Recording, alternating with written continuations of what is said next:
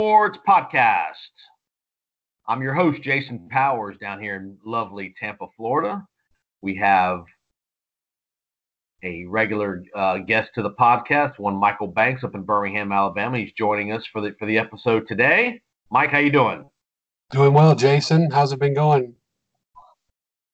We are in full blown football season, hurricane season, and we dodged a bullet down here in Tampa.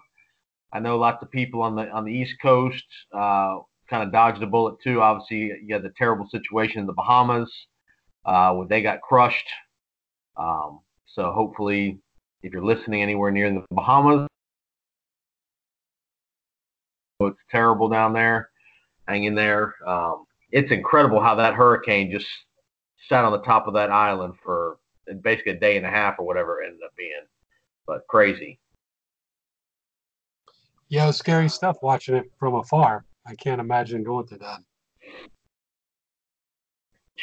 Man, I mean, usually I know these storms are always bad, but man, usually they blow through within a couple hours and it's moved on. But man, can you imagine being 108, 160 mile an hour winds for 24 straight hours and just praying to God your roof doesn't come off and all that stuff? That's just terrible. Yeah. Just all the flooding and all that kind of stuff too, man. Definitely scary for sure. The sad part is the water never loses. The water always wins. So it always finds a way. And obviously, I know the storm's going kind of up the East Coast. So obviously, hopefully, everybody on the East Coast, South Carolina, Georgia, South Carolina, North Carolina, are okay, and hope everything is good on your end. So, but yeah, we dodged another bullet, another Labor Day weekend of dodging a bullet of a big storm that could have been catastrophic. So, all right. So if you want to reach out to the podcast, we'd love to hear from you. We got a couple ways you can reach out to us. Our Twitter feed is @KickTheFB, like football, but FB, @KickTheFB, or you can send us an email, sportspowers@yahoo.com. We'd love to hear from you. Suggestions, comments, whatever it is, we'd love to hear from you. And again, tonight on the episode, we are going to talk. It's going to be pretty much an all football episode. We are in the throes of football season. We're going to talk some college football. We're going to break down the games from last week. There were a couple really good college games. We're going to talk transfer quarterbacks. We're going to talk some preview a couple of the big games this coming up week on the college football slate. There's a couple of big monster games, and then we're going to give a division by division NFL preview. We're going to pick division winners. We're going to pick wild cards. And we're going to give you a Super Bowl champion as well as we head into week 1 of the NFL season. I'm going to give you some pewter picks. So if you want to make an investment with your man, listen to my picks. The pewter picks are here for you. We're here to make you some cash. And lastly, we'll give a quick little U.S. Open update. We're getting to the dying stages of the U.S. Open, and we'll give you a little update on the U.S. Open. Some interesting couple storylines as we come to the finish line of the U.S. Open. But first, let's get to college football. Basically, our week 1 of college football was this week, where everybody pretty much played this week. The game of the week, Mike, from your neck of the woods, your Auburn Tigers and the Oregon Ducks. Shout out to my girl Martha and her Oregon Ducks. And Mike, I know you're a big fan of one Gus Malzahn and the Auburn Tigers. Yeah, playing in Jerry World. Your thoughts? Yeah, I'm not a big fan. Let's get that straight. But I thought that Oregon really missed the boat there. I thought that they had them and got conservative at the end. They let Auburn hang around, and Auburn made them pay. And Bo Nix looked like a seasoned veteran on that last drive, as opposed to the rest of the game where he did not look that great. But he looked good when it counted, and Oregon paid for the conservative play calling. And I thought that the key in that game. I think I was saying I thought the key in that game was actually when Herbert got hurt right before that 4th down, and they called the timeout to try to get him back in, but they wouldn't let him come back in, and then they ended up or it might have been a third down play. I can't remember which one it was, but it was right after he got hurt. And I thought that was a key play because if he's in there, I feel like they might have got that, converted that down, and who knows what would have happened. So. Yeah, your boy Cristobal didn't know the rules. He Yeah. thought he could buy him back in the game with a timeout, so he ends up burning a second timeout when he realizes he can't get him back in the game because they don't know what play they want to call, and so that was after third down. It was going into fourth down. Right. So they basically, instead of having a kind of a run pass option on fourth down, they basically ran the ball off tackle left. Terrible play calling. I mean, obviously they didn't have much in the bag without Herbert, but if you look at the replay, it looks like Cristobal asked the official if he could call a timeout and get him back in, and the official shook his head yes. So I don't know if that's for sure or not, but that's what it looked like to me, because he did consult with the official before he called the timeout, and it did look like he was asking a question. So, but either way, Auburn looked good on that last drive and came up with the big plays when they needed them. I mean, Auburn had no business winning that football game. I mean, I watched that game from head to toe, and that game should have been way more than what it was at halftime. The differential should have been at least 2 touchdowns, if not 17 points at the half. And to me, the game turned on one play when Herbert fumbled on the 10-yard line and the guy runs it 85 yards the other way. If they score there, I think the game's over. And granted, they held Auburn to a field goal, but still the momentum of the game completely changed when Herbert fumbled that ball on the 10-yard line. Yeah, it did. And like I said, you couple that with just a couple big plays, and I agree with you. I mean, Auburn really had no business being in that game as bad as they play. Through a couple, through a turnover in interception in the end zone. I mean, you do that kind of stuff, normally it'll get you beat 9 times out of 10. But Oregon just could not finish the game. And the sad part is for Oregon, I think they've got they showed it like they were a very physical team. I was impressed at how physical they were, how much they held up against Auburn, who's got a very prolific defensive line.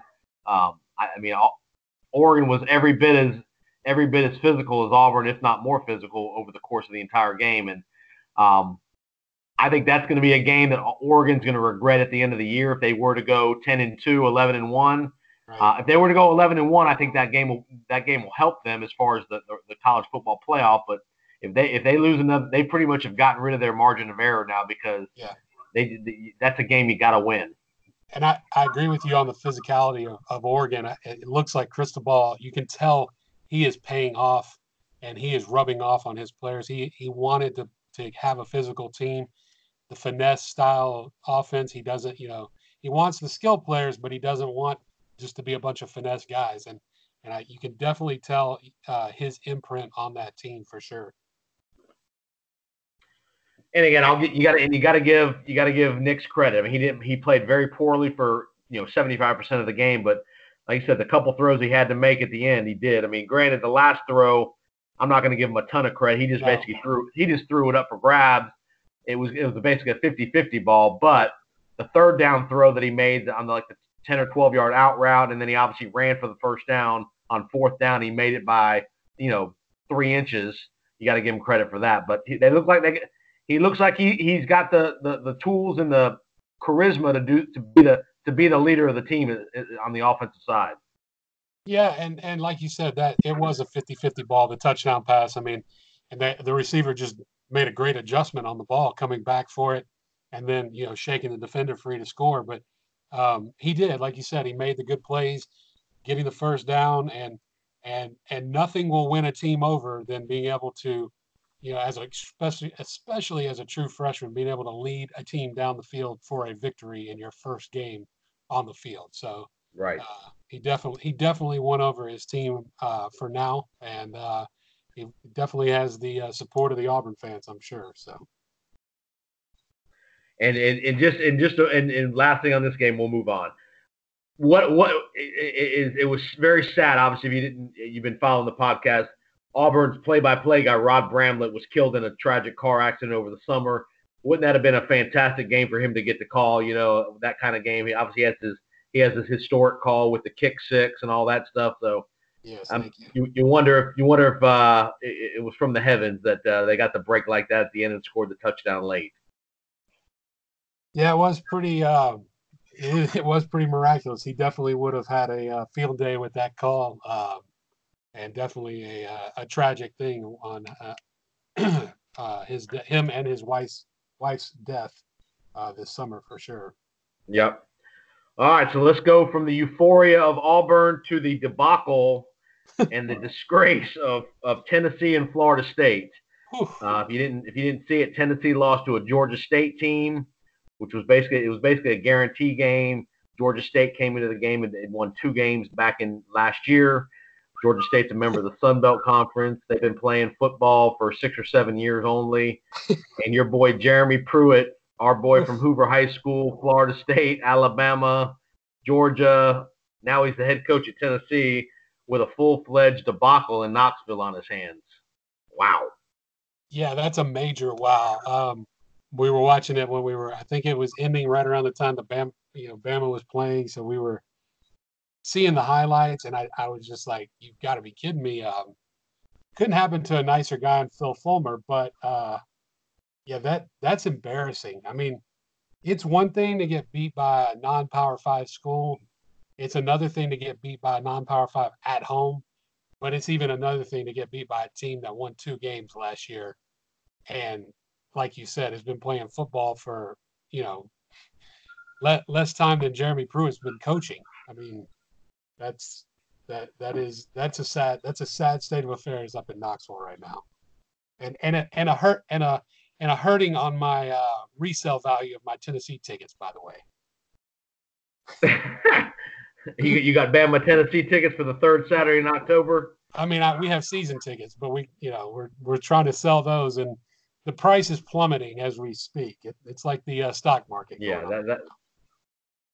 yeah, I mean, but yeah, I mean, I was just, again, I didn't watch any of the game. I saw the score. Obviously, in a game like that, obviously the margins between the haves and the have-nots in college football are so much smaller than they used to be. But still, that's just a game. You're Tennessee. You're trying to build a program. They showed some signs last year of I won't say a rebirth, but at least being way more competitive than they had been under Butch Jones. On the right track. Yeah, exactly. I mean, but that's just, to me, that's just, when you lose a game like that, that just takes all the wind out of your program. And again, this could be something where it could crater in a hurry in Knoxville. This could be something where you lose this game. They got a tough game this week against BYU, who's very capable. They lose that game, that could be 4-8, 3-9 all over it before you even get into SEC play. Yeah, and like you said, you gotta play Georgia, you gotta play Florida, you gotta play Alabama on the road in Tuscaloosa. That's pretty much, you're guaranteed 3 losses right there. I mean, you're already 0-3 at that point. I mean, granted anything can happen, we know that, but you're pretty much 0-3 there, and then you lose this game that you should win. There's 4 losses right there, and you hadn't even really started the season. So, right. Oof. All right, so let's move down to my neck of the woods. One Tallahassee, Florida. The Florida State Boise State game was originally scheduled for Jacksonville due to the storm, the hurricane. They moved the game from Saturday night to Saturday at noon in Tallahassee. Again, one more element of the equation you would think would be a major advantage for Florida State with the heat. Now it being a home game, all that stuff that goes into that. And middle of the second quarter, it's 21-3 and 31-13. You're thinking, okay, Florida State's showing some signs. The offense has scored 31 points in less than a half. And lo and behold, a true freshman quarterback from Boise, Florida State doesn't score again, and the defense is a sieve. And all of a sudden, Boise State 36, Florida State 31 in year 2, Willie Taggart. Wow. We had a couple of these discussions last year, if I'm not mistaken, about coaches on the hot seat. And Willie Taggart was a frequent conversation piece on that matter. And it's not starting off well again this year. I mean, when I saw that score, I was keeping up with the score initially, and I saw that it was 31-13, and I thought it was over with. I really did. I didn't even pay attention to it again until I saw a highlight and, of course, Boise State winning the game. I don't even know what to say about that. I mean, I mean, like you said, I wouldn't have killed Florida State if they'd have lost the game. But but when not you're up that way. 31, when you're up 31-13, I didn't realize Boise had a true freshman quarterback. And when you're up 31-13, they brought in Kendall Briles, who's the son of Art Briles, being the new OC, score 31 points in basically basically 25 minutes of action, which that's a good sign. But just the inability defensively to make a stand, to stop them, not even be able to score in the second half. There was a play in the, I don't know if it was third quarter, early fourth quarter, where Boise fumbled on about the 5-yard line. The ball rolled square into the FSU guy's hands. Instead of just falling on the ball, he tries to scoop it and score. He scoops it up. His teammate collides with him. He then fumbles the ball, and Boise State recovers the fumble at the 3-yard line. I mean, just those are the kind of plays that winning teams don't make. They recover the ball, they fall on it. Florida State ball, they probably win the game at that point. But when you give, when you're just making boneheaded play after boneheaded play, and then Willie comes out after the game yesterday and says, well, we're going to examine apparently there was a hydration issue with our players. I'm really going to take a look at what happened to our hydration. Why were our players not hydrated properly? When you're making public comments like that, that is big trouble, in my opinion. Well, yeah, and going just a couple of those points. First, on the trying to scoop and score. That's all coaching. I mean, that is 100% coaching. That's not talent. That's not I have better players than you do. Any Joe can go out there and scoop and know what to do to fall on a football. I mean, that's just common sense and coaching. And then the other part, I agree. I completely agree with that part. What are you blaming here? Are we blaming the heat? You live in Tallahassee. Your players practice in this every day, and you're getting a team from up in Idaho. I can tell you right now, the northern part of the United States right now is not that hot. I'm going to Boston this weekend. It's probably 70 degrees at most. 75 is going to be the high. These teams aren't used to it. That's what you have the advantage for. Like you said, and then not only that, you bring them even further to Tallahassee. I mean, you can't be blaming Gatorade. 12 o'clock kickoff in the middle of the day, the heat of the day. I mean, what was the temperature at kickoff? 95, 98? Oh, had to have been 95 and probably over 100 on the field. Had to have been easily. There's no question. So, yeah. And I don't get why why is Willie gonna bring even if that's what he thinks. Why would you ever bring that up publicly to the public? No, it makes you look like a buffoon and somebody that doesn't have any oversight on his program. Well, and anytime a coach does something that's foolish like that, I always go back and say, could you ever imagine a Nick Saban doing that? Could you ever imagine Nick Saban saying, well, we just really didn't hydrate our players properly? Like that's taken care of. Those are the little things. Like, right. And even if he did, and like you said, even if he wasn't doing it or it didn't get done right, he's not going to admit it out publicly. Yeah. Because like you said, it makes you look stupid. It makes you look like you don't have control over your program, and you're supposed to be in charge of your program. And that's a big problem. I agree with you. It's a big problem. Yeah, obviously I went there, played there, so I want Willie to do well. But man, he just keeps stepping on his own toes and is just not showing much of an ability to be a head coach. Willie might just kind of be the kind of guy who's destined to be a coordinator or maybe a head coach at a non-Power 5 type of school, because he's just, I mean, and Grant, we're not gonna hang him in effigy after one game, but he's been there 13 games now and he's 5-8 as a head coach at Florida State, and that's just at that school, at that program, that's unacceptable. And he better win 8 games this year, because if he doesn't win 8 games, I think he's gonna get fired. Well, and like you said, it's unacceptable at Florida State. I mean, I made that comment to some family members that I was with. I said, how far has that program fallen? Boy, Jimbo left and the wheels have just fallen off. I mean, and even in Jimbo's last year, it wasn't that great. I mean, obviously you had the injury in the Alabama game and everything that, with the hype that year, and it just didn't work out that way. But I mean, yeah, you're talking about a program that's always, for the last, 30. 7 years ago, they were national champions. Right. And 7 years ago, national champions. Yeah. Yeah. When they beat Auburn in 2012. That's right. And you're talking about a team that's always in the top 10. I mean, how many top 5 finishes did Bobby Bowden have? And then they even continued after that. I mean, you're just talking about a program that's always at the top. And to not even, it's not even a question of, well, they're not making the playoff. They're not even finishing with a winning record and making a bowl game. Yeah, they're not even in ACC championship game contention, much less being a national power. That's the scary part. No, and really in that conference, if you can get by Clemson, you should be able to. That's your toughest game all year, pretty much. I mean, with the way the rest of the conference is right now, it's not like it's a super tough conference right now. Oh, so, I mean, they absolutely should be the second best team in that conference at worst. I agree with that. So, well, all right. So big problems in Tallahassee and in Knoxville.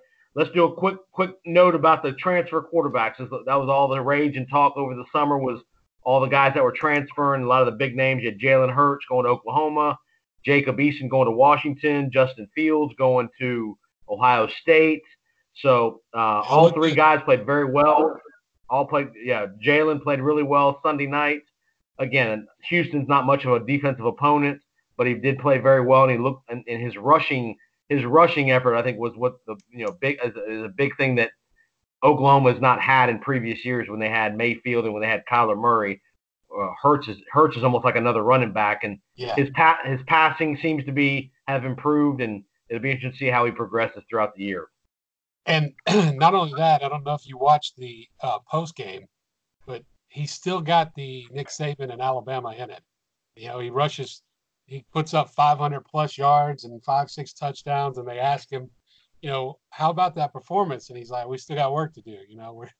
We're really sloppy. And it just was funny because it was like watching an Alabama press conference all over again. I mean, that part of him is still there, that humility and that that part of never satisfied until you get it right and until you win it all. But I'm happy for Jalen Hurts as an Alabama fan. We all are appreciative of how he handled himself last year, and what could have been a really bad situation, he turned into a good situation, and it's paying off for him, and we're very pleased with him. And obviously, as an Alabama fan, we're also kind of scared that we might have to face him. The perfect narrative would be a semifinal matchup, Oklahoma and Alabama. That would be the perfect. If both teams get that far, that would be the perfect matchup. Would be Oklahoma, Alabama. Yeah, that'd be a tough one. That'd be a tough one, but yeah, I'm happy. I'm happy for Jalen Hurts, and I think most of the country is. I think most of the country is. Yeah, so. He handled it pretty much the right way. He kept his mouth shut. Played it out at Alabama. Obviously, he graduated, so he was able to transfer. He handled it the right way, I think, and more guys need to kind of model how they do it. I won't say most guys, but he was in a unique situation. He had the ability to do that, and he handled it the right way for sure. Yeah. So, all right, so let's go. Justin Fields, Ohio State. I watched a little bit of that game. He had a big first quarter, and it seemed like after the first quarter, I don't know if they pulled off the dogs on our boy Lane Kiffin at FAU, but they kind of, Fields had a good first day. I'm sure they played. He didn't play probably a half at the most. Good start for him. My thing with him is going to be if he has to throw the ball consistently, is he going to be able to do that? That conference has some good teams. They got Penn State, Michigan's really good. So that'll be interesting to see how he handles the expectations up in Columbus. Yeah, the passing is obviously the biggest thing because that's really, I think, what held him back from getting the job in Georgia last year. So I definitely think that the passing has got to improve, and he's definitely a dynamic player. There's no question about that. But, Ohio State's had dynamic quarterbacks in the past, but that doesn't necessarily always mean that you're gonna run through the Big Ten. So. And I think the guy, the wild card in all this, as far as the transfer QBs, I think could be Jacob Eason. I think him going to Washington. He grew up out there. He was the #1 recruit in the country. Coming to Georgia, He's your prototypical drop back passer. I think this is a guy that could really put Washington back on the map as far as offensively. They've always had a good Chris Peterson calling plays. I think Eason could be a big time factor for Washington out west, and this could be a team if they were able to get by Oregon. I think that this is a team that could potentially go 11-1, 12-0. Yeah, and Eason, like you said, this guy was really Wally pipped out of Georgia. I mean, he gets hurt, and Jacob Fromm comes in, plays Notre Dame, and the rest is history for Fromm and Georgia. And Eason was kind of, then obviously Justin Fields came in, and Eason was relegated to third string as the number one prospect in the country just 2 years prior. So it definitely, Washington got a steal for sure to be able to get that guy to come back home. He's probably a lot more comfortable playing back at home and around family and friends. So, and in that conference, Oregon looked, like we said, they looked the part for 90% of the game against a tough SEC team. But other than them, USC is in a lot of trouble right now with JT Daniels out, and I don't know who else is going to challenge in the Pac-12. The Urban Meyer watch is turned on immediately out in LA. How many hours and weeks left until Urban Meyer gets named the head coach at USC? I feel bad for Clay Helton, though. I mean, I do, because not that he was going to not that necessarily they were going to win a bunch of games with JT Daniels, but he really is put behind the 8 ball now because he basically has 3 freshman quarterbacks left on his roster. And they had a guy that had some experience at transfer because he lost out to Daniels. JT Daniels. Yeah. So that's a really tough situation.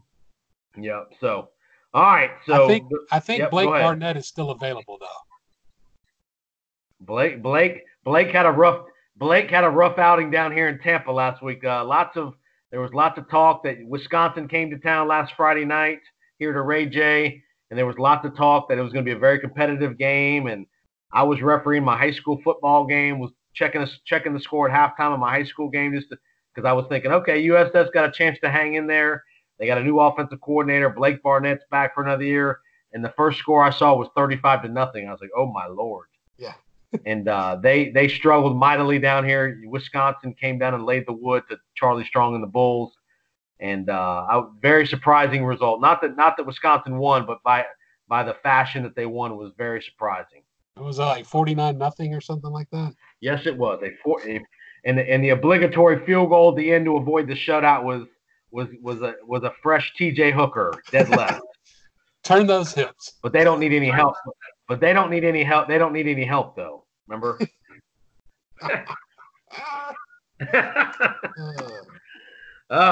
All right, so let's preview week 2. Got a couple good games on the docket. There's 2 big games, Texas A&M, Clemson, and then you have LSU, Texas, and then we're going to talk about 1 or 2 other kind of sneaky good games. So, A&M, Clemson. I think this could be a pretty good ball game. I think Jimbo, he may not be. He obviously is not quite up to par as far as athlete for athlete with Clemson. But Clemson showed a little bit of, Trevor Lawrence is not John Elway just quite yet. Played good against Georgia Tech, but he threw a couple picks. I think Texas A&M is really close to being really good. I could see the game definitely going to the fourth quarter, very competitive. Well, A&M, for all intents and purposes, should have won last year in College Station. They had the game won pretty much, and lost it down there near the end. And I agree. I think A&M can win this game. I know going to Death Valley is a tough place to play. I know Clemson is all on another level right now, but A&M. Kellen Mond is a great quarterback. He, as an Alabama fan, he worries me. That game that Alabama has to go to College Station, that worries me. So I agree with you. I don't think that they're quite there on the talent level yet, but they're very close and very close with some good coaching and some good play calling, and a good quarterback can always keep you in a game towards the end. And I also like that the game's not at night too. I think that's going to help A&M. I think it's a 3:30 start. Right. So I think with it not being a night game, I think that's going to help A&M a little bit as well. I don't know what I'm not sure about the weather with this. I know the storm is going up the coast. It should be past South Carolina by then, but you never know. So maybe the weather's bad and that slows the game down. Though I will say Clemson, the most impressive player for Clemson in week 1 was their running back, not Trevor Lawrence, with Etienne.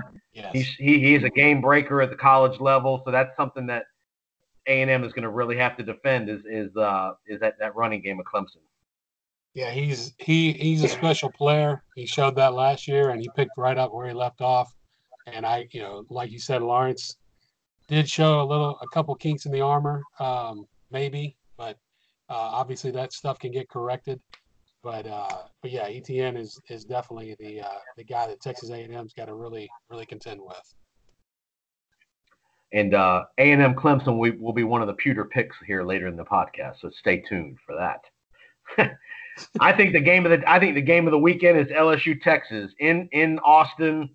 LSU with a new offensive coordinator, a guy they got from the Saints, a very much wide open attack. I watched a good bit of their game last week against Georgia Southern. Joe Burrow played very well. They were very aggressive on offense. I know they're playing Georgia Southern, but I was very impressed with the attack, just the scheme they were running on offense.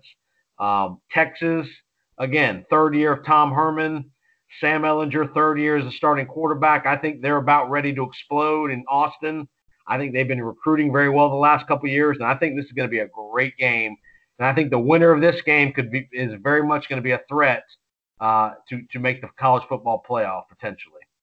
Yeah, but I agree. Also, both of those teams, if you look, just within where they play, Texas playing, with Oklahoma. Oklahoma is the one that's made the playoff the last couple of years. Texas could be the one that spoils that. LSU obviously always has been, behind the 8 ball against Alabama for the last 8 years. They could be a one that possibly spoils that. So you have a couple teams that are kind of rising back up from the ashes after being down for some time, and it's really cool to see it played in Austin, and not on a neutral field. I think that's great. And I right now I have to give the edge to Texas, but I'm shocked. I am shocked that LSU is a 5.5 point favorite. Shocked. I think and I will be. When I say shocked, you know what that means for me. means get on the phone now. Load the wagon. Wow.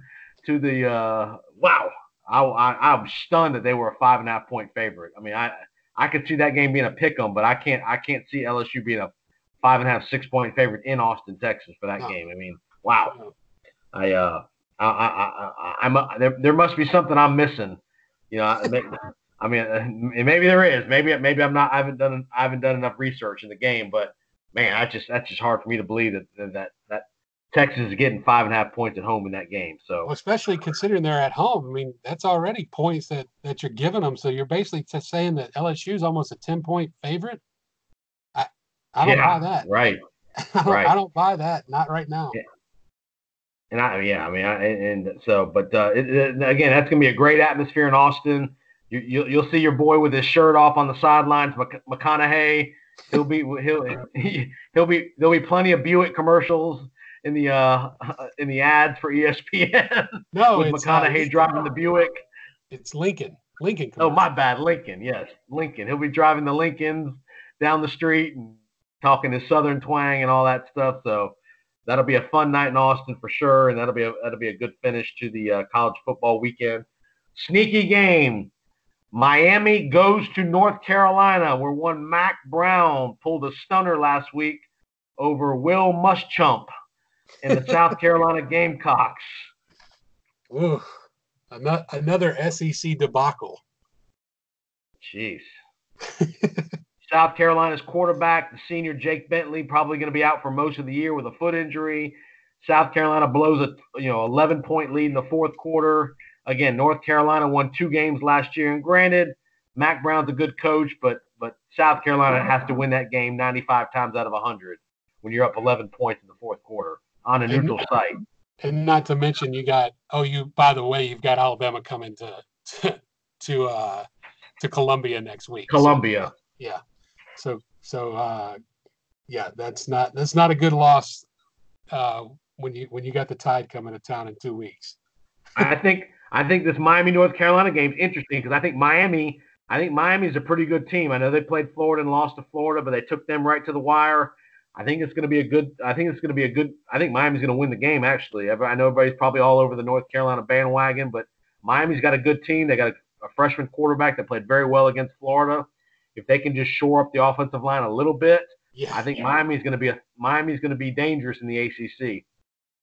Yeah, the offensive line was the problem in that game for sure. I mean, that was a sieve coming through Florida with 10 sacks in that game. So, yes.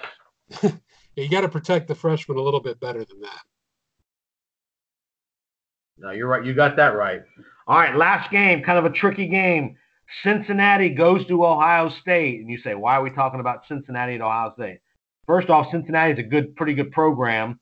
Luke Fickell, the head coach at Cincinnati, used to be the Ohio State defensive coordinator under the Urbanator. And, Cincinnati beat UCLA last week. Chip Kelly's got a disaster on his hands out in Westwood. But tricky game potentially for Ohio State with Cincinnati. In-state rivalry, big brother versus disrespecting the little brother kind of situation, kind of like an Alabama UAB situation. Very interesting to see how Cincinnati and Ohio State go Saturday, 12 o'clock in Columbus. Yeah, we should get a good look and see how, like you said, with Ohio State's former defensive coordinator, get a good look at Justin Fields and see how he does against a little bit better competition. And with, like you said, the in-state rivalry. So, it should be an interesting game. I won't be watching it, but it should be an interesting game. I forgot you'll be watching. Will you be watching paper? Is Alabama New Mexico State? Is that pay-per-view or is that SEC Network? No, I'll be at Fenway Park taking in the Red Sox and Yankees. But I forgot. Tell us about your trip. I forgot about that. Yeah, Boston this weekend.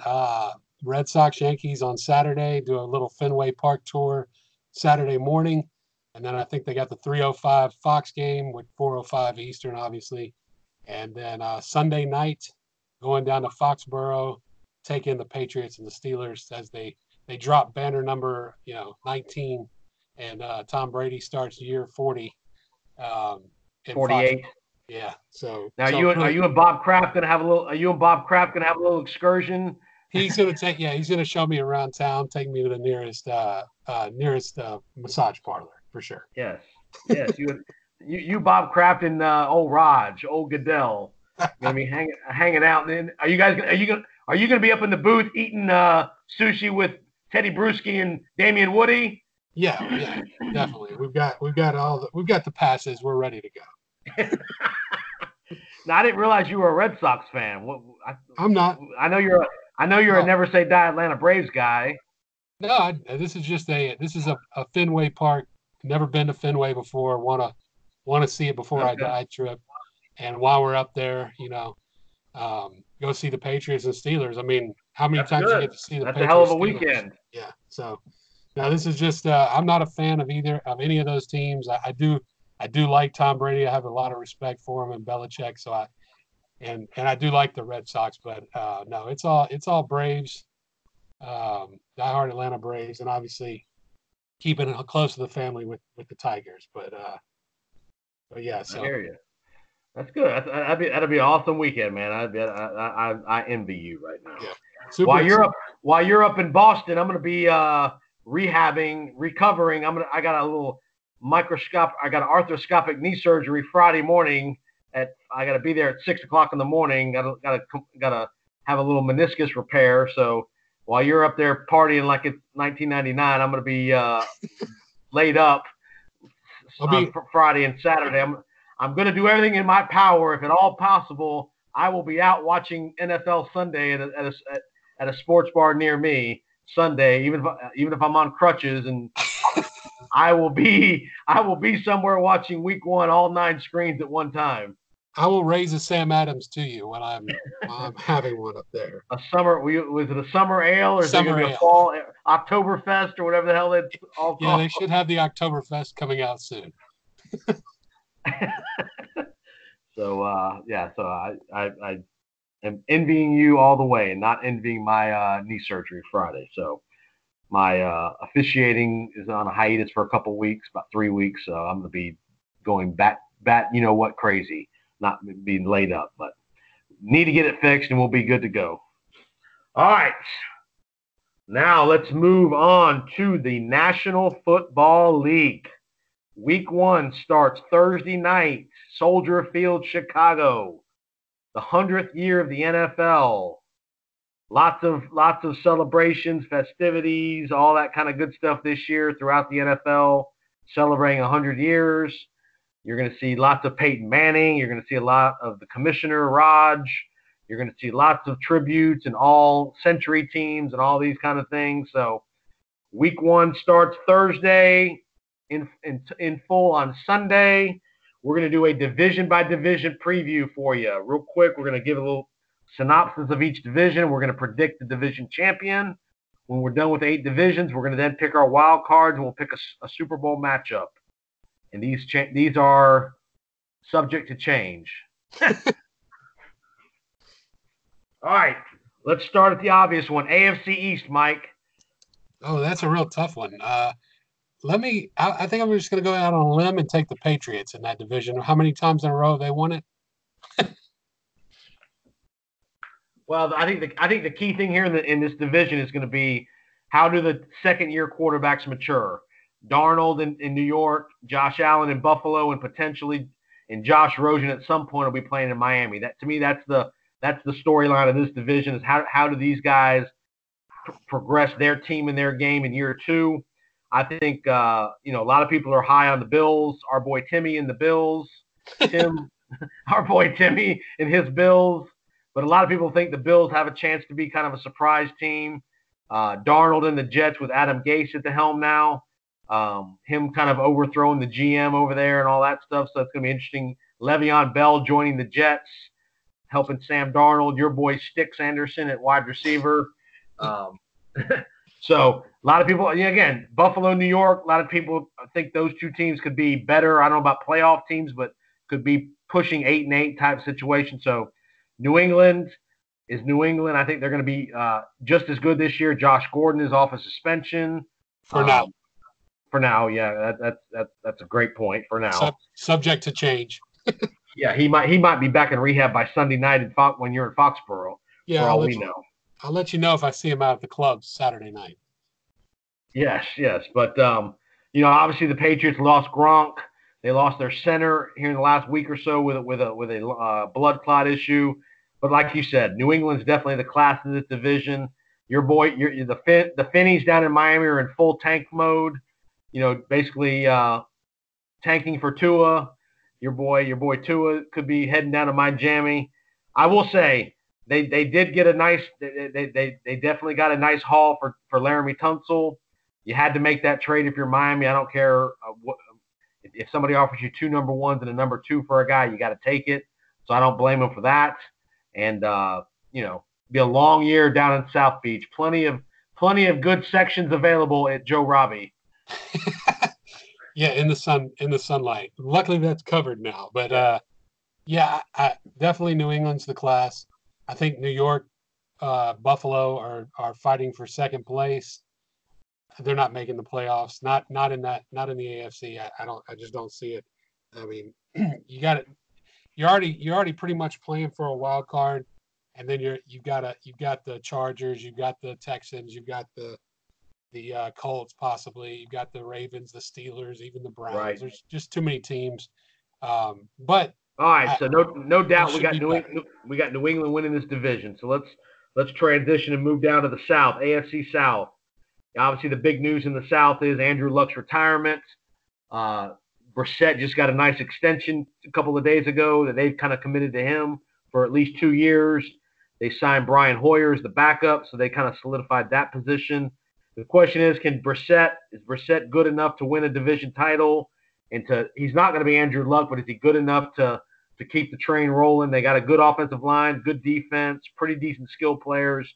And also you got Deshaun Watson down in Houston with the Tunsil acquisition. You got Bill O'Brien pretty much putting all of his chips on the table. And then you got Tennessee, Mariota, critical year for Mariota, make or break year for him. And then in Jacksonville, you got Nick Foles in the mix. Is Nick Foles going to be the difference maker between them being 9-7, 10-6, or the old Blake Bortles situation, 6-10, 7-9? Your thoughts? First of all, I think that people are really underestimating Jacoby Brissett because of what they saw 2 years ago. Jacoby Brissett is going to be much better than he was 2 years ago. People have to realize he came in pretty much September and had to take over a team with no knowledge of the playbook and not a really good team around him. That team is much better this year. The offensive line is better. The skill players are better. The running backs. The defense is a worlds better than it was. So I'm not so sure you just count the Colts out. Now, granted, he's not Andrew Luck. He can't make the throws that Andrew Luck makes, but he's not that bad. No, I agree. I think the winner of this division is 9-7. This is going to be this is going to be a knock each other off type of division. All four teams are capable. Yeah. Tennessee's always scrappy. Jacksonville. I think this is going to be definitely a 9-7 type of winning division. Again, the big question in Jacksonville is, can Nick Foles stabilize that offense? I don't like that they don't have the skill players other than Fournette. There's not much at the wide receiver position and not much at the tight end position that I like in Jacksonville. And can Nick Foles prove to be a 16-game starter? He's not proven to be that kind of guy in his career. He's a perfect 3 or 4 game kind of guy, but he's not proven to be a 16-game winning quarterback. No, and that's something he does have to prove. And he's kind of the wild card of this whole thing because his play could really swing this division one way or the other. I mean, Jacksonville 2 years ago, this team is a play or two away from the Super Bowl, so they're not that far removed, and they haven't lost that many pieces. So I think that Nick Foles is definitely the X factor there. Tennessee, I can't buy into them, but I think that in the end, I think the Texans are gonna. I think they have too much talent and they have the best quarterback in the division and the best skill players around them. Even though losing Lamar Miller hurts, they get Carlos Hyde, they have Duke Johnson now. So I like the Texans in that division. I think Carlos Hyde's going to be a sneaky good pickup. I think that guy has shown signs that he can be a 15, 18 carry a game kind of guy and pretty productive if he gets a little help on the offensive line. So I'm with you. I'm going to take the Texans at 9-7 to squeak, and this could be a tiebreaker situation too. I could see this being a 9-7 tiebreaker situation, division winner with two teams tied at 9-7. But I'm going to give the edge to Houston, slight edge to Houston. All right, AFC North. This could be one of the more interesting divisions we have with Pittsburgh, Baltimore, Cleveland. All the hype around Cleveland this offseason. Pittsburgh, all the hype about them getting rid of losing Bell and Antonio Brown. Maybe is that the thing they needed to do was kind of stabilize that locker room by cleansing the locker room of those two guys. You got Baltimore, who's always kind of solid, nothing super flashy. They're fully committed to Lamar Jackson and that style of play. It's going to see how that style of play holds up over 16 games. And then you got a full rebuild in Cincinnati with the new coach, Zach Taylor, and the Bengals. I see a pretty suspect year out of them. I could see them going 4-12 and kind of cleaning house after this year in Cincinnati. But I think Pittsburgh's the team to beat here in the North. I think they're going to rebound. Again, I could see this going right down to the wire between them and possibly Cleveland. My only concern with Cleveland is there too much talk coming out of Cleveland. I don't like all the talk all the time, and there's only one football. Can Landry, Beckham, Njoku, Nick Chubb, and potentially Kareem Hunt, can they all be satisfied with one football? Yeah, we talked about this a few weeks ago, and everything's great and everything right now when it's all fun and games. You start losing games, you'll find out the character of a team real quick. And I don't think these guys are going to be okay with losing if they end up doing so. I actually have Cleveland third in this division. I don't buy into it. I'm just not a believer yet even in my own Freddie Kitchens. Cincinnati's definitely out. I think it's definitely between I'm sorry, our power just flashed there.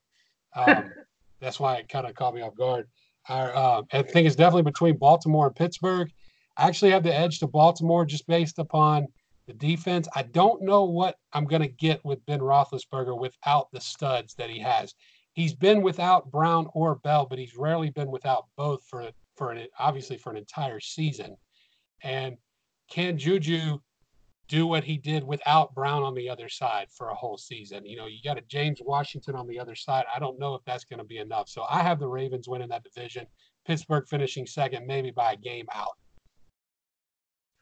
I'm not a believer. I just don't think that Lamar Jackson style of offense can be sustainable over 16 games. He's gonna carry the ball 8 to 10 times a game probably in this offensive scheme, and I do not have the confidence that he'll be able to stay healthy, or I don't have the confidence that he's going to be an accurate enough passer. He's going to have some favorable if they can run the ball. He's going to have a lot of one-on-one easy throws, but I've not been sold on him as an accurate thrower. And I don't like RG3 basically in the bullpen, waiting to come out of the bullpen when Lamar Jackson gets squashed in one of these RPOs. So I'm going to give the edge. I'm going to give the edge to Pittsburgh. Very tight race with them in Cleveland. And again, it wouldn't kill me. It wouldn't hurt my feelings one bit if Baker Mayfield got lit up one time because he's doing a lot of talking for a guy that hadn't won anything. Yeah, I haven't seen the Super Bowl and the national championship trophy he's hoisted yet. So show it to me when you find it. He's good. He's good at grabbing his unit when he's playing Kansas and all. But last year he had a great opportunity at the end of the year to knock Baltimore out of the playoffs. He's on the 40-yard line, had 4 chances from the 40. He couldn't get a first down, and that's how Baltimore got in the playoffs. So please shut your mouth. Win 4 or 5 games in a row, then you can start running your mouth. All right, let's go west, young man. Let's like Digger Phelps used to say, send me west. AFC West, Kansas City, LA, the Raiders, and the Denver Broncos. Who you like? I have to give it to the Chiefs, and the main reason that's holding me back for the Chargers is Big Bob Gordon out there holding out, and now more than likely going to get traded. I think that Eckler's a decent fill-in, Justin Jackson, but those guys aren't proven, and I don't know if they're going to be able to carry the load for the whole season. Although I love their defense, but no Derwin James, broken foot, out probably 3 months. That's not good. Yeah, I mean, I love their defense. That is a big loss, but I don't know. By the way, what is Bob Gordon thinking, bro? This guy they're not going to give him another penny. This guy's going to forego $6 million. Really? I don't get it, man. I mean, nobody's given San Diego a first-round draft pick for that guy. No, he hadn't proven the fact that he can stay on the field. He's always. I don't know. I don't know what he's thinking, but I have Kansas City in this one. I like what they did with their defense. Got the new coordinator. They went out and got D Ford. Not D Ford. The guy from Seattle, Frank Clark. They traded D Ford, and it looks like they're really made a concerted effort to shore up their defense. That you saw what their offense can do. I don't think that they're going to have the same offense like they did last year in Mahomes' first year. You've got the book on the guy now. He's still a special player, though. You got Kelsey. You got the receiving options. You got the running backs. Shady McCoy in the mix now. And don't be surprised to see Shady McCoy carrying the rock in November, December, and because Andy Reid drafted that guy, and he loves that guy, and that's why he went out and signed him. Yep. So, yeah. Yep. I agree. I think it's Kansas. I think it's Kansas City's division to lose. I think Oakland's going to be a little bit better than they were last year. I could see them at 8-8 potentially. I don't like Denver. I don't like Joey Buttafluco out in Denver quarterbacking. I think that's going to be a struggle for them. I know they got a good defense, but I'm just not. I don't know if Flacco can do it. I do appreciate that you bozos in my fantasy football league let Mahomes fall to me in the second round. I appreciate that. I was shocked at that, by the way. I couldn't believe that, but yeah, I think it's Kansas City's division. Again, you're right. I don't think he throws for 50 touchdowns, but he'll definitely be at 40 plus, I think. If the defense can just be 15 to 20% better in Kansas City, they should have a first round bye type situation, a 1 or 2 seed in the AFC, in my opinion. But you're right. LA Chargers will be a very competitive team. Rivers is, again, he's due to have all the luck go his way. Obviously, with Derwin James out, the left tackle is out with some other issues. Okung is out for a while, but I think you'll see Melvin Gordon by week 3 back in LA running the ball. All right, so we're content on Kansas City. Both of us going Kansas City in the West. So we got New England, we got Kansas City, we got Houston, and then we got a little difference of opinion between Baltimore and Pittsburgh in the North. So, all right, NFC East. Big news of the week. Zeke Elliott gets his money, gets his contract in time for practice. He was practicing today. He'll be playing Sunday. Is Dak Prescott going to get his money? Is Amari Cooper going to get his money? No, he's not. He's going to have to sweat it out. I don't know how you pay Dak Prescott $35 million. That's just me. But NFC East. I don't see how you pay Zeke Elliott $90 million. Well, the one thing I'll say about that, you're right. I'm not a huge fan of that. But the one thing I did hear today, that if he does get suspended again, his guaranteed money is basically gone. So if he gets in trouble again and gets suspended, the Cowboys, all that guaranteed money turns into non-guaranteed money. So you will don't be surprised. I think that was a good win for Jerry on that, getting that in the contract. But Zeke, you can say what you want. Zeke is an impact player for that team. That team goes how Zeke goes. NFC East, I think you're going to see a down year in Washington, a disaster down there. You'll see Dwayne at some point this year. You'll see Dwayne Haskins. The Giants, the same deal. At what point did he bring in Daniel Jones with the bullfrog on his last little hop, Frogger style? How many more times can he hop across the interstate without getting squashed? But cross the New Jersey Turnpike up there. Yes, to me it's definitely a two horse race, Dallas and Philadelphia. I would give the slightest of edges to Philadelphia, because Carson. I would take Carson over Dak, and I think Peterson's a pretty good play caller. Got a lot of weapons. So I'm going to give a slight edge to Philadelphia in the NFC East. Yeah, I have Philadelphia as well. I think Washington and New York are non-factors. And it comes down to Dallas and Philly, like you said. I too do not trust Dak. Amari Cooper has an injury right now that could be a nagging injury all year. Look for Michael Gallup to make strides, no pun intended. And I think that I like Dallas's defense, but I don't know. Yep. I just don't trust Dallas. I agree with you. I think Philly has a more complete team. I like Carson Wentz a lot better in another prove it year, as we talked about a few weeks ago. You got the better running backs. You got Miles Sanders, Jordan Howard, and the receivers that are there with Alshon and Deshaun Jackson back. So I like the Eagles. I actually like them by about 2 or 3 games on Dallas. Wow. Don't forget about Ertz Mania at tight end. The Mania will be running loose down the seam. That's right. And hopefully he can be paying dividends for the Vipers week 1 against the Titans. The Ertz celebrating his wife's World Cup victory. His wife, Julie Ertz, on the U.S. national team, celebrating extensively this summer with the World Cup W, coming back to the United States in a NWSL city near you. All right, so we both got Philadelphia. All right, NFC South, my home division. Atlanta, Carolina, New Orleans, and my Bucks. Obviously, we have Bruce Arians at the helm now in T-Town. Um, Todd Bowles in the mix. You got Scam Newton back in the fold in Carolina with the pulled pork shoulder. You got Matty and Julio. Julio about to get his huge extension this weekend from all indications. And then you have Drew Brees and the Saints. More heartbreak last year in the conference championship game with the blown call and all that stuff. So, your thoughts? I don't like Carolina. I just don't.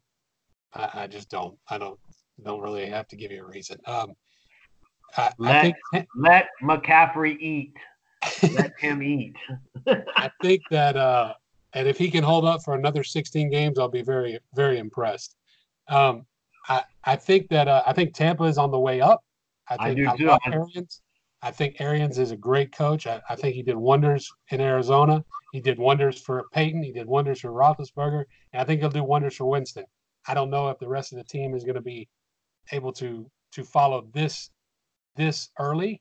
I think that they're a year away. So I think it comes down to New Orleans and Atlanta. And I think Atlanta is in a bounce back year from last year, but I still like New Orleans in that division. I'll take Drew Brees, Kamara, Michael Thomas. I'll take those guys all day, and playing 8 games in that dome. So I like New Orleans to beat out Atlanta. I have Tampa finishing a close third. I actually have them at 8-8, and then Carolina at 4. Yeah, I'm with you. I think again, I'm not sold on Atlanta. I mean, I know they're going to be pretty prolific on offense, but until I see them being able to be a defensive team that can stop people, I'd have to give the edge to New Orleans. I'm with you. I mean, I know this is it's going to be a homer opinion, but I think Tampa's going to be vastly improved.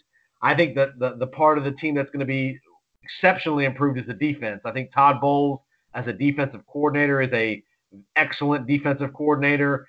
They're changing to a 4-3-4 scheme. They're going to be blitzing a lot. They're going to be playing a lot of man-to-man. I think there's going to be a lot of excitement in Tampa. I think Winston's going to do what he needs to do. He doesn't have to carry the whole offense. He's got plenty of weapons. I think they're going to run the ball a little bit better this year than they have in the past. And again, I think coaching is the most underrated thing in the NFL. And this Buccaneer team is going to be so much better coached than they've been in the last couple of years. I think you're going to see a dramatic improvement out of the Buccaneers. And again, I think the Bucs in Atlanta are going to be right there fighting for second behind New Orleans. And it wouldn't shock me if it goes down to the last weekend, 2 weeks of the year to see who wins this division. I'm with you. I'm not as sold on Carolina. I don't love Cam Newton. I think that shoulder injury is something that's going to be ongoing for the rest of his career. I hope to God McCaffrey doesn't get hurt, but you're right. He's the kind of guy that could easily become nicked up, and I think that defense is getting old. So I'll give New Orleans a slight edge over Tampa and Atlanta. Carolina coming in 4th. All right, NFC North. Kick off the season tomorrow night. Chicago, Green Bay. You got Minnesota. You got your Lions with the pencil. We got a big year of expectations for Kirk Cousins after a disappointing first year in Minnesota. You got Rodgers with LaFleur, all that drama that's going on up there, and then you got Nagy and Trubisky, and can Chicago find a kicker and all that drama. So to me, this could be the most competitive division in all of football. One could make an argument for all 4 teams to be in the mix, but I think this is definitely a 3-team race. I think Minnesota, I don't know why I think this, but I think Minnesota is going to win this division this year. I think Cousins is going to have a good year. I think Minnesota wins this division. Close. As much as I would like to, I'm looking at my Westgate Superbook ticket that has the Lions at plus 8,000 on my futures bet that I made back in March. I would love to cash that in that I made for $10 and collect 810. I don't think the Lions will be there in the end though. So as much as I would love that, but I think that I just don't see what the Lions are doing. I don't like what they're doing, and I think that they're stalled out in 4th place in that division. And I think it's a 3-team race. But in the end, if you're telling me to pick between 3 teams, between Green Bay, Chicago, and Minnesota, I'm going to take Aaron Rodgers every time, especially over Kirk Cousins and Mitchell Trubisky. I think Trubisky looked a lot better last year.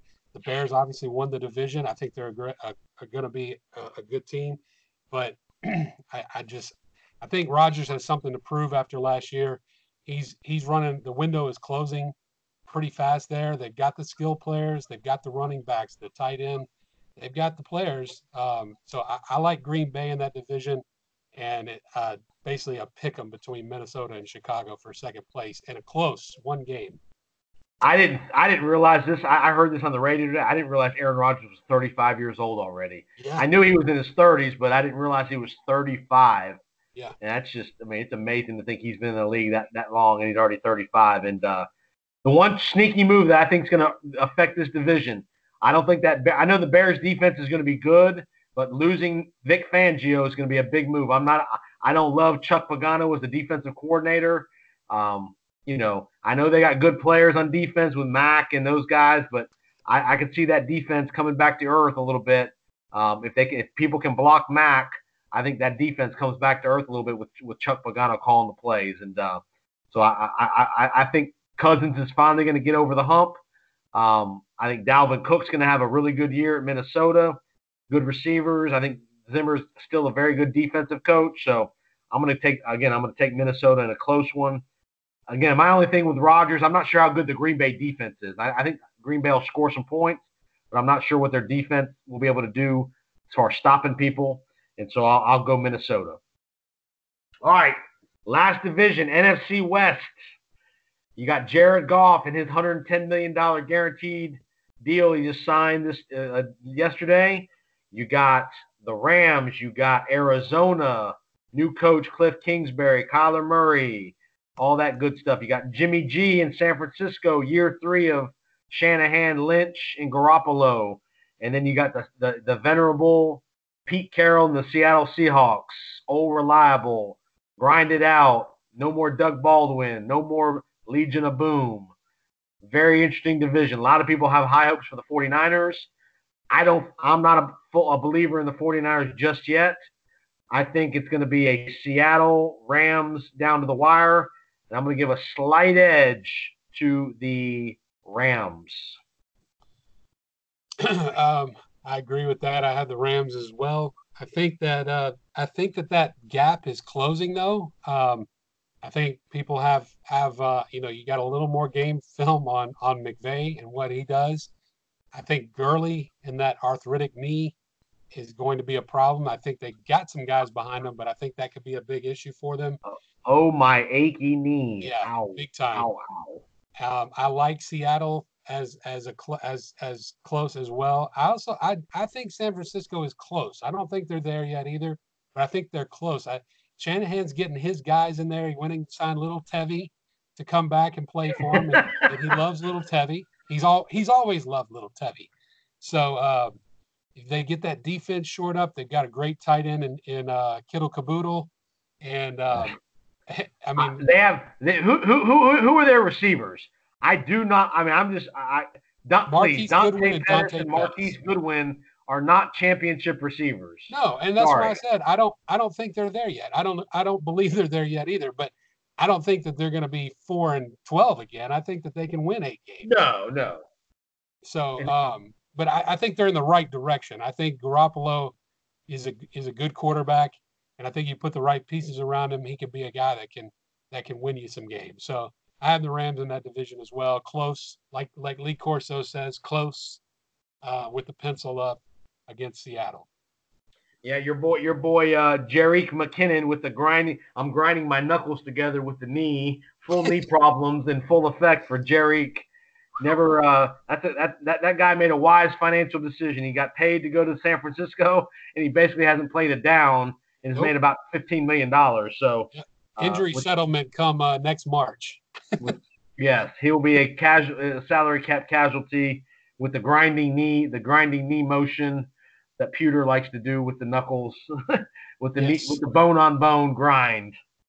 Yes, Dave up in C-Bus knows exactly what you're doing right now. Yes, you would like it if we had Skype video input. I need to input a photo on the podcast of the knee grind. All right. So we picked our division winners. Give me 2 wild cards from the AFC. Steelers and Chargers. That's who Okay.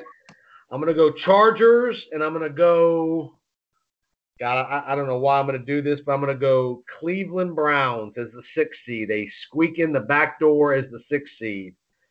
So, yep. All right, who wins the AFC? I mean, how can you pick against the Patriots? I mean, I just can't do it. I mean, I can't do it. I can't pick against them. If they're the 1 or 2 seed, they're going to go to the Super Bowl. Yeah. If they're I think the Chiefs, again, I think it comes down to the Chiefs and Patriots. And I think the Patriots, if they're hosting the game, which they didn't even have to do that last year, but even if they're not, I still think they can win. Belichick finds a way in December. And that Mahomes offense and throw it all over the place, that does not play in December. It just doesn't play. And I think that we saw in January. I think we saw that last year. In January, that offense bottomed out because you can't throw the ball all over these good teams in the playoffs. So, all right, I'm with you. I think if New England's hosting, they win. If they're the 1 or 2, I think if they're the 1 or 2 seed, I think they find a way to win. Unless it's just ridiculously, whether it was ridiculously cold last year. But what I like about New England is I like the running game. I like the ability for them to grind it out.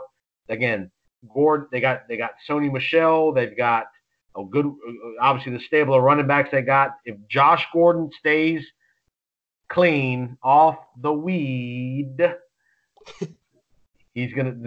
I think he's gonna be the difference maker if he stays clean.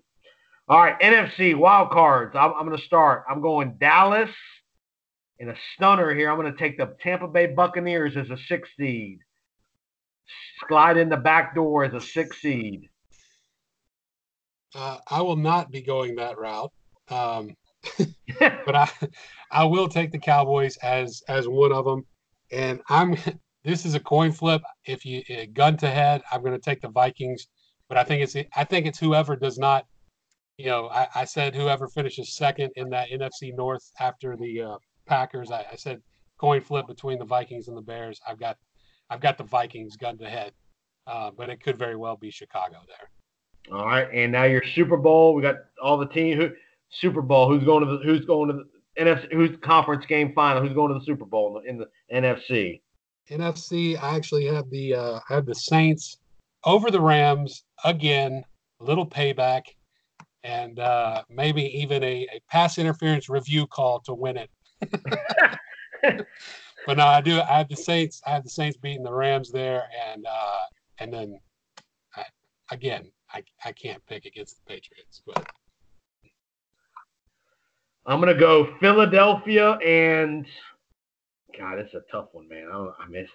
This NFC is loaded, man. I'm gonna go Philadelphia and. I don't know why I think Minnesota, but I'm going to go Philly, Minnesota, and I think Philadelphia is going to the Super Bowl. I think it's Philly. I think it's going to be a Philly special rematch.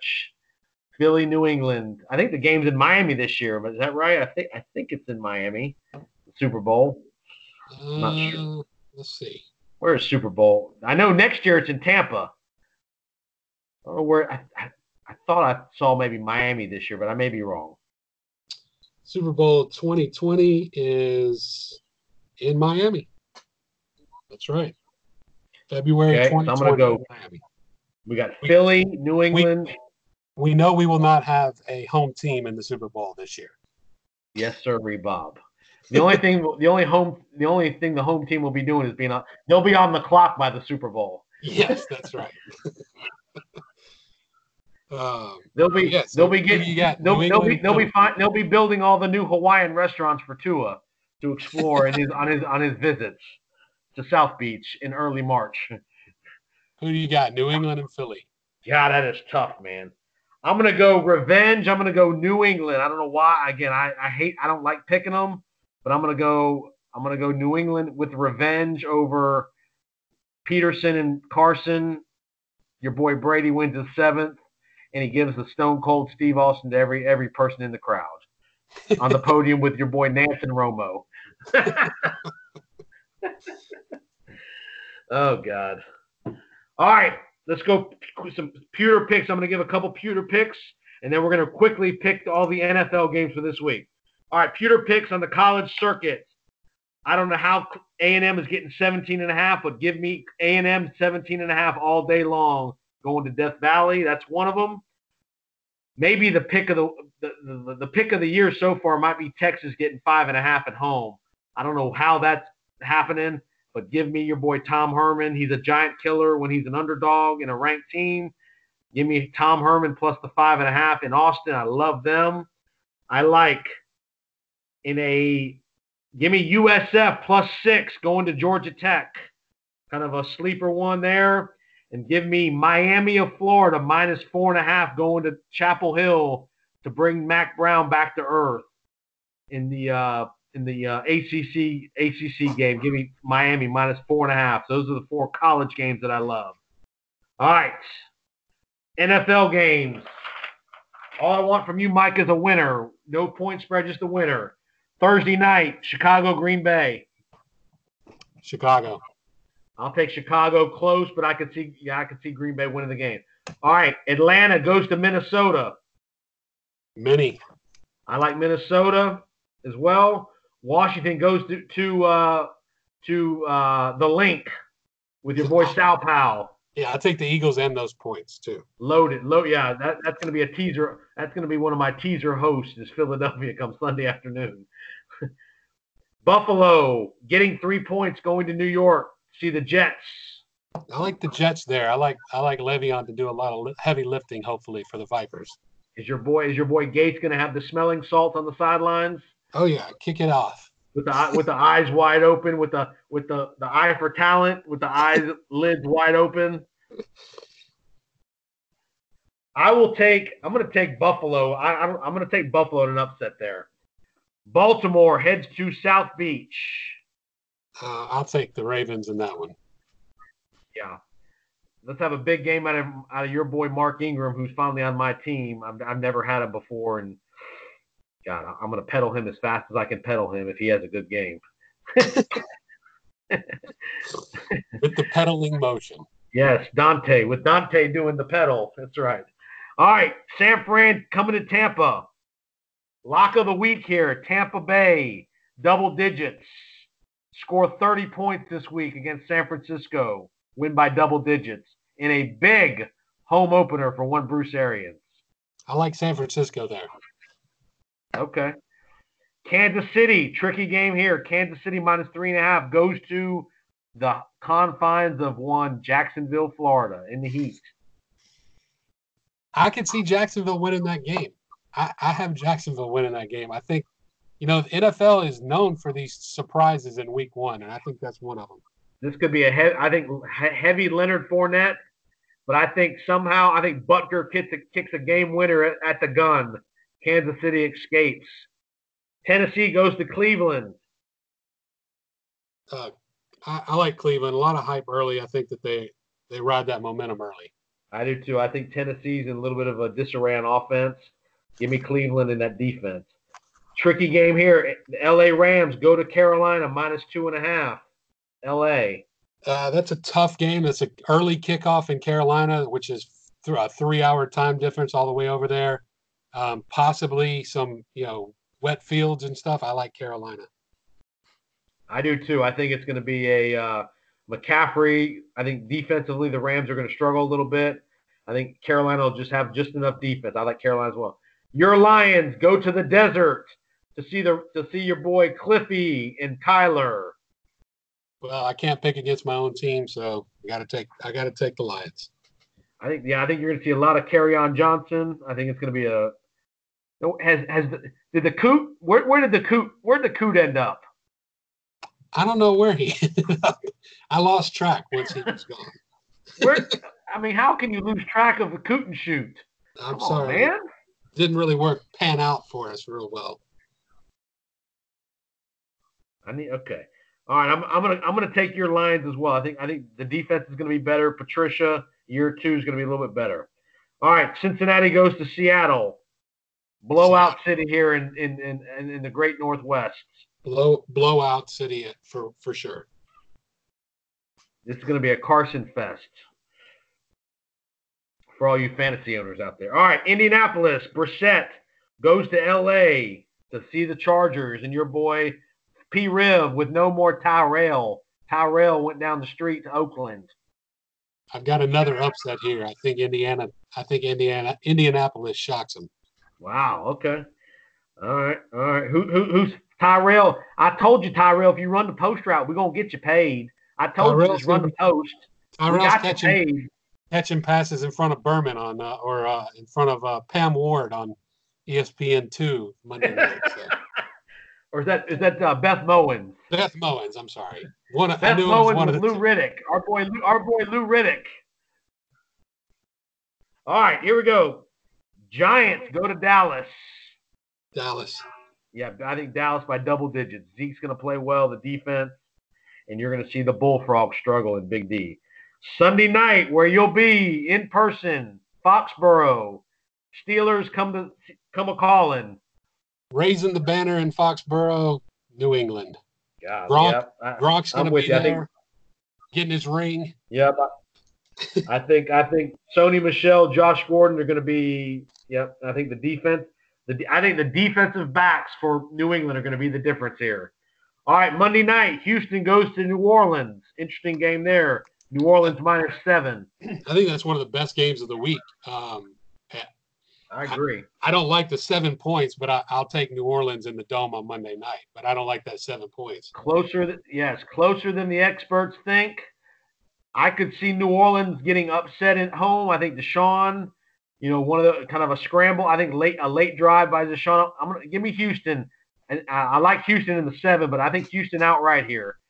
Your boy Big Laramie at left tackle. Yeah, I agree. I think Houston's got an excellent shot.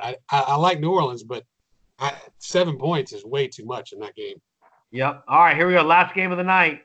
Out west, you got Denver, Buttafluco heading to Oaktown. Last year of the Raiders in Oakland. Johnny Gruden. By the way, did you catch the end of Hard Knocks? I did not. No HBO. Oh man, your boy got cut. Who's that? Your boy. Who's your boy? Will Wilson. Oh, Luke. Big Luke. Big Luke got whacked. Luke Wilson. Will Wilson. Get him now, Seattle. Bring him back. I like Oakland here. I think Carr is going to play well. I think Antonio Brown, Josh Jacobs, my boy Tyrell. I think Oakland wins this game.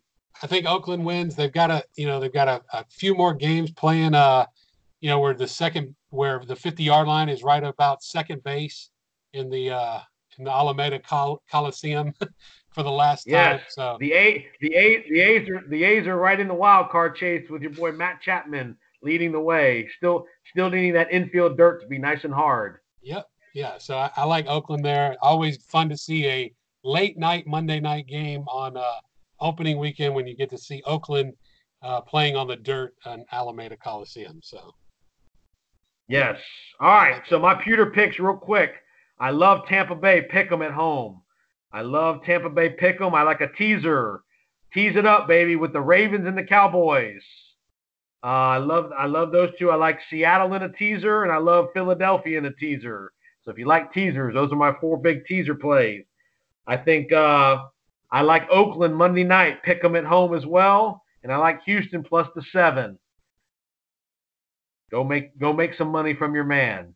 Bubba, I'll see you at the Waffle House one of these days. Maybe at Buffalo Wild Wings with the Apache too. Or Simon. Oh God. All right, Michael. I appreciate it. It's a good episode, good preview. We love talking NFL, college ball. It's hard football season. Thanks for the input, Mike, and we'll see you next time on the Powers on Sports podcast.